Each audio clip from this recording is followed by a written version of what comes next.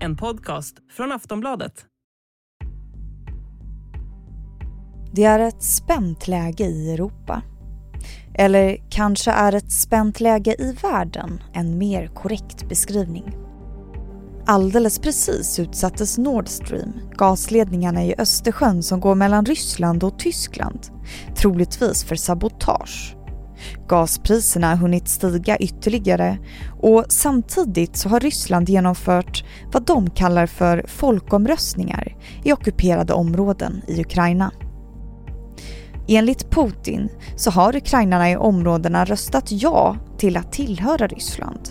Och fredag den 30 september beskrivs som ett skräckdatum eftersom att Putin då förväntas deklarera annektering av regionerna som tillsammans utgör ett område lika stort som Lappland.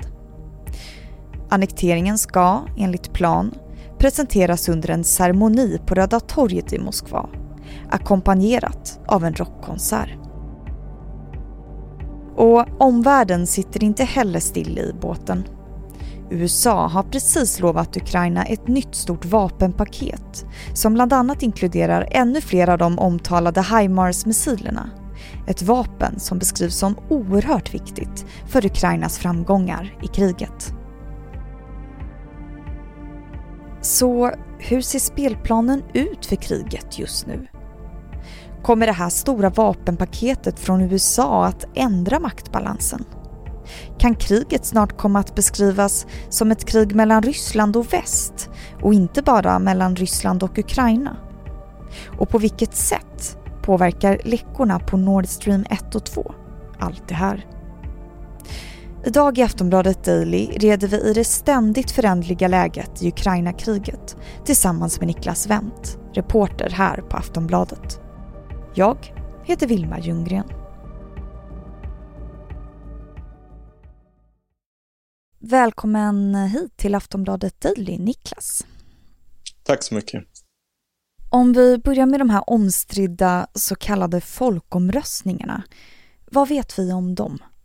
Nej, de är ju förstås inte legitima alls och de erkänns ju inte av några andra länder eller oberoende observatörer och de har ju inte gått rätt till och dessutom är det olagligt att genomföra sådana här folkomröstningar på ockuperad mark i alla fall. Så det är ju bara ett led i Putins liksom, inrikespolitiska spel egentligen. Men även om de inte är legitima kan man ändå se det som en delseger för Putin. Att till exempel göra Donbass ryskt har ju varit en del av hans plan. Ja, precis.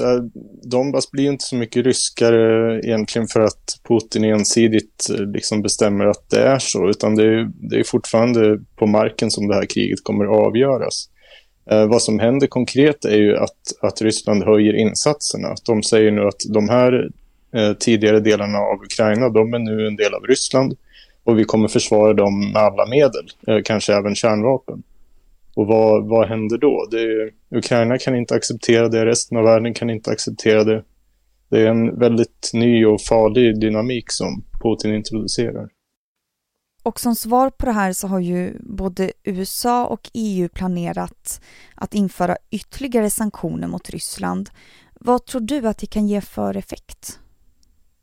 Det har ju varit väldigt svårt ända sedan man började införa sanktioner mot Ryssland att överblicka vad det faktiskt har för effekt på deras ekonomi och deras industri och deras möjlighet att nyproducera vapen och konsumtionsvaror överhuvudtaget. Så jag har väldigt svårt att säga vad det kommer få för effekt. De här 4 områdena då, Cherson, Luhansk, Donetsk och Zaporizjzja, där han har genomfört de här så kallade folkomröstningarna. Varför har inte väst och Ukraina lyckats stoppa Putin från att ta över de här områdena, tror du? Det här är områden som Ryssland antingen har kontrollerat sedan innan den här senaste invasionen började eller som de tog väldigt tidigt i kriget då, redan i våras. Så de har egentligen inte tagit några nya områden på flera månader sedan de sista delarna av Luhansk föll i våras. Men några skäl till att de kunde ha så stora framgångar i början av kriget var ju då att de kunde kraftsamla på ett väldigt tydligt sätt. Och Ukraina hade varken mobiliserat de trupper som man gjort sedan dess och inte heller fått alla de vapen utifrån som man hade behövt för att kunna försvara sig mer effektivt och inledningsvis.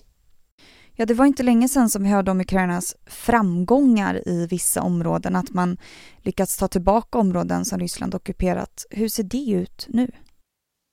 Ukraina har fortfarande nu då initiativet i den här konflikten sedan den här offensiven öster om Charkiv började då i början av september. Och även om det inte är samma snabba, svepande framgångar som vi har sett de senaste 3 veckorna just nu då, så fortsätter deras offensiv. Så kriget går ju helt enkelt uruset för Putin just nu. Det är ju det ljuset man måste se det här beslutet och börja mobilisera civilbefolkningen. Kreml har ryggen mot väggen. Mm. Nu snackas ju också väldigt mycket om det här misstänkta sabotaget på Nord Stream. Vet vi något mer om huruvida det finns någon koppling till kriget eller inte? Nej, inte konkret, men det är såklart närmast otänkbart att det inte har någon koppling till kriget alls. Vi vet bara inte exakt vilken då. De flesta experterna i väst åtminstone lutar ju åt att Ryssland är ansvarigt. Personligen tycker jag väl att nyttan med att spränga de här ledningarna är så himla liten för vilken aktör man än misstänker. Att alla scenarion man kan rita upp utifrån någon sorts nyttokalkyl är så himla svaga. Men lika fullt så är ledningarna sprängda, så någon måste ju ha gjort det. Och om man tittar på det så rimmar det ändå ganska väl med hur Ryssland har agerat i andra fall för att skapa instabilitet och oro, flykta fokus. Ett oförutsägbart agerande och hotfullt och riskfyllt också. Mm. Ryssland själva har ju pekat på USA som ansvariga för det här eventuella sabotaget. Vad vet vi om det? Det är självklart så att Ryssland, oavsett om man nu har gjort det här eller inte, försöker använda den här händelsen i sin informationskrigföring. Att blanda bort korten och försöka peka finger åt olika håll, det är en självklar del i det. Men varför tror du att man pekar på just USA? Att dels är USA Rysslands stora geopolitiska motståndare. Den som man liksom målar ut som håller i trådarna i liksom all antirysk verksamhet i världen. Och sen finns det en stark skepsis och misstänksamhet mot USA i många länder som man kan utnyttja också.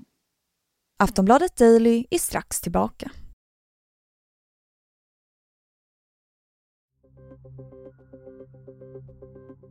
HIMARS heter missilen som har beskrivits som en nyckel för Ukrainas framgångar i kriget. Vapnet kan beskrivas som ett raketartilleri som sitter bak på en lastbil och som kan skjuta iväg missiler runt 8 mil. USA har redan skickat 16 stycken sådana till Ukraina, men nu ska alltså 18 stycken nya skickas iväg till landet i och med det nya amerikanska vapenpaketet som beräknas kosta runt 12 miljarder kronor. Vi hör Niclas Vent igen om huruvida den här stora vapenleveransen kan komma att ändra maktbalansen i kriget framöver. Kanske på sikt. Hittills har ju USA skänkt utrustning värd ungefär 15 miljarder dollar som har varit helt oumbärliga för Ukraina. Och det paket som man har aviserat nu är värt drygt 1 miljard dollar till. Och det kommer då inkludera 18 HIMARS.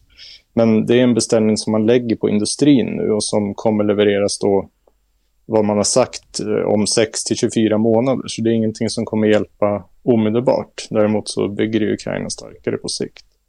Men om det då tar tid, finns det en risk att det kommer fram för sent? Ja, det finns det ju såklart. Just nu eftersom Ukraina har initiativet så är det inte, känns ju brådskan inte lika omedelbar som den gjorde förut när Ryssland avancerade. Men västs förmåga att fortsätta stötta Ukraina är såklart helt avgörande, och där finns det ju problem som går att förutse. Om man bara tar ett exempel så är en normal produktionsvolym för 155 mm artillerigranater i fredstid 30 000 granater om året i USA. Och det gör Ukraina slut på några veckor, säger experterna då. Pansarvärnsroboten Javelin producerar USA 800 av per år, och de har man redan skickat 8000 av till Ukraina. Så risken är att lagen tar slut om man inte lyckas trappa upp produktionen då. Och om man slår ihop det faktum att Ryssland kommer deklarera att de annekterat ukrainska områden och att väst skickar ännu mer vapen till Ukraina, kan man vänta sig att kriget eskalerar nu Ja, det måste man nog vänta sig. Och det beror nog egentligen mest på det riktigt stora som har hänt den senaste tiden, och det är den ryska mobiliseringen. Kretsen kring Putin har ju insisterat hela tiden på att det här är en militär specialoperation som inte ska beröra vanliga ryssar. Men nu blir det rimligen uppenbart för alla, även i Ryssland, att det här är ett krig och som Ryssland dessutom håller på att förlora. Så dels finns det en politisk aspekt av det här. Hur påverkar det stödet för Putin bland folket i Ryssland och i den mäktiga kretsen runt presidenten? Men så finns det ju såklart också en militär aspekt. Vad ska de här soldaterna användas till? Ska de snabbutbildas och stoppas in i befintliga förband för att fylla upp dem? Ska de få ordentlig träning och bilda helt nya enheter?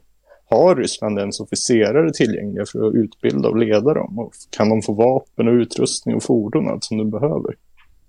Sovjetunionen hade ju en enorm struktur för att just kunna hantera en stor mobilisering av civila. Och Ryssland har av allt att döma inte det. Så det är väldigt svårt att se vad som kommer hända med anledning av det här. Tror du att man snart kan se ett scenario framför sig där det beskrivs som att Ryssland är i krig med väst och inte bara med Ukraina? Ja, så har ju Ryssland åtminstone försökt beskriva det sedan dag ett egentligen. Det är så man motiverade att man startade det här kriget egentligen. Att Ukraina bara var en illegitim marionettstat som gick i västs ledband. Och i takt med att kriget gått sämre och sämre så har ju viljan såklart ökat bland Putins propagandister att beskriva det som ett krig mellan Ryssland och hela västvärlden. För att, hur skulle enbart lilla Ukraina kunna bjuda på så här hårt motstånd? Så det passar in i hela deras konspiratoriska beskrivning av världen. Samtidigt som det förstås är så att väst med sina ekonomiska sanktioner och stöd till Ukraina inte har varit en passiv åskådare i konflikten på något sätt. Tror du att det kan bli så att även väst kan komma att omfamna det narrativet?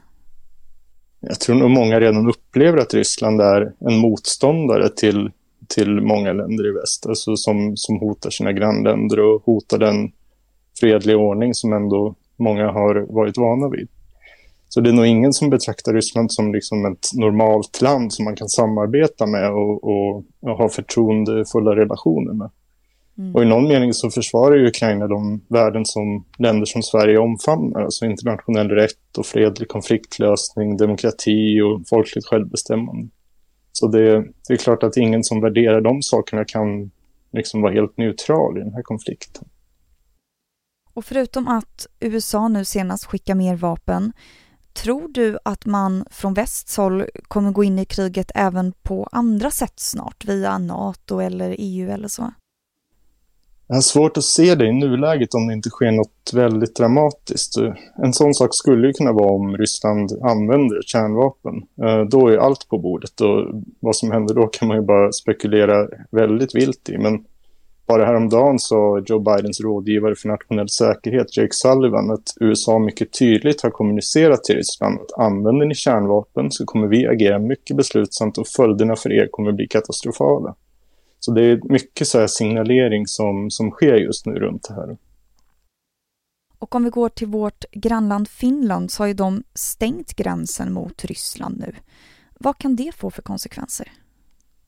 Ja, många ryssar har ju sedan den här mobiliseringen drog igång använt just möjligheten att ta sig till Finland eller åtminstone sett möjligheten att använda den övergången som en livlina då, för att undkomma mobilisering och den stängs ju då. Och de som hade tänkt att använda den blir kvar i Ryssland. Vad tror du att vi kommer att få se härnäst gällande kriget?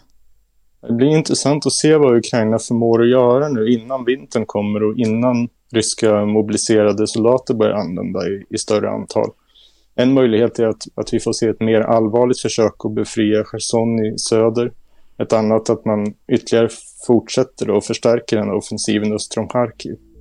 Men ja, det här kriget kommer inte ta slut på länge än. Då säger jag tack så mycket Niclas Vent för att du gästade Aftonbladet Daily. Tack så mycket. Du har hört Aftonbladet Daily där Niclas Vent, reporter här på Aftonbladet, intervjuades av mig, Vilma Ljunggren. Tack för att du har lyssnat, så hörs vi snart igen.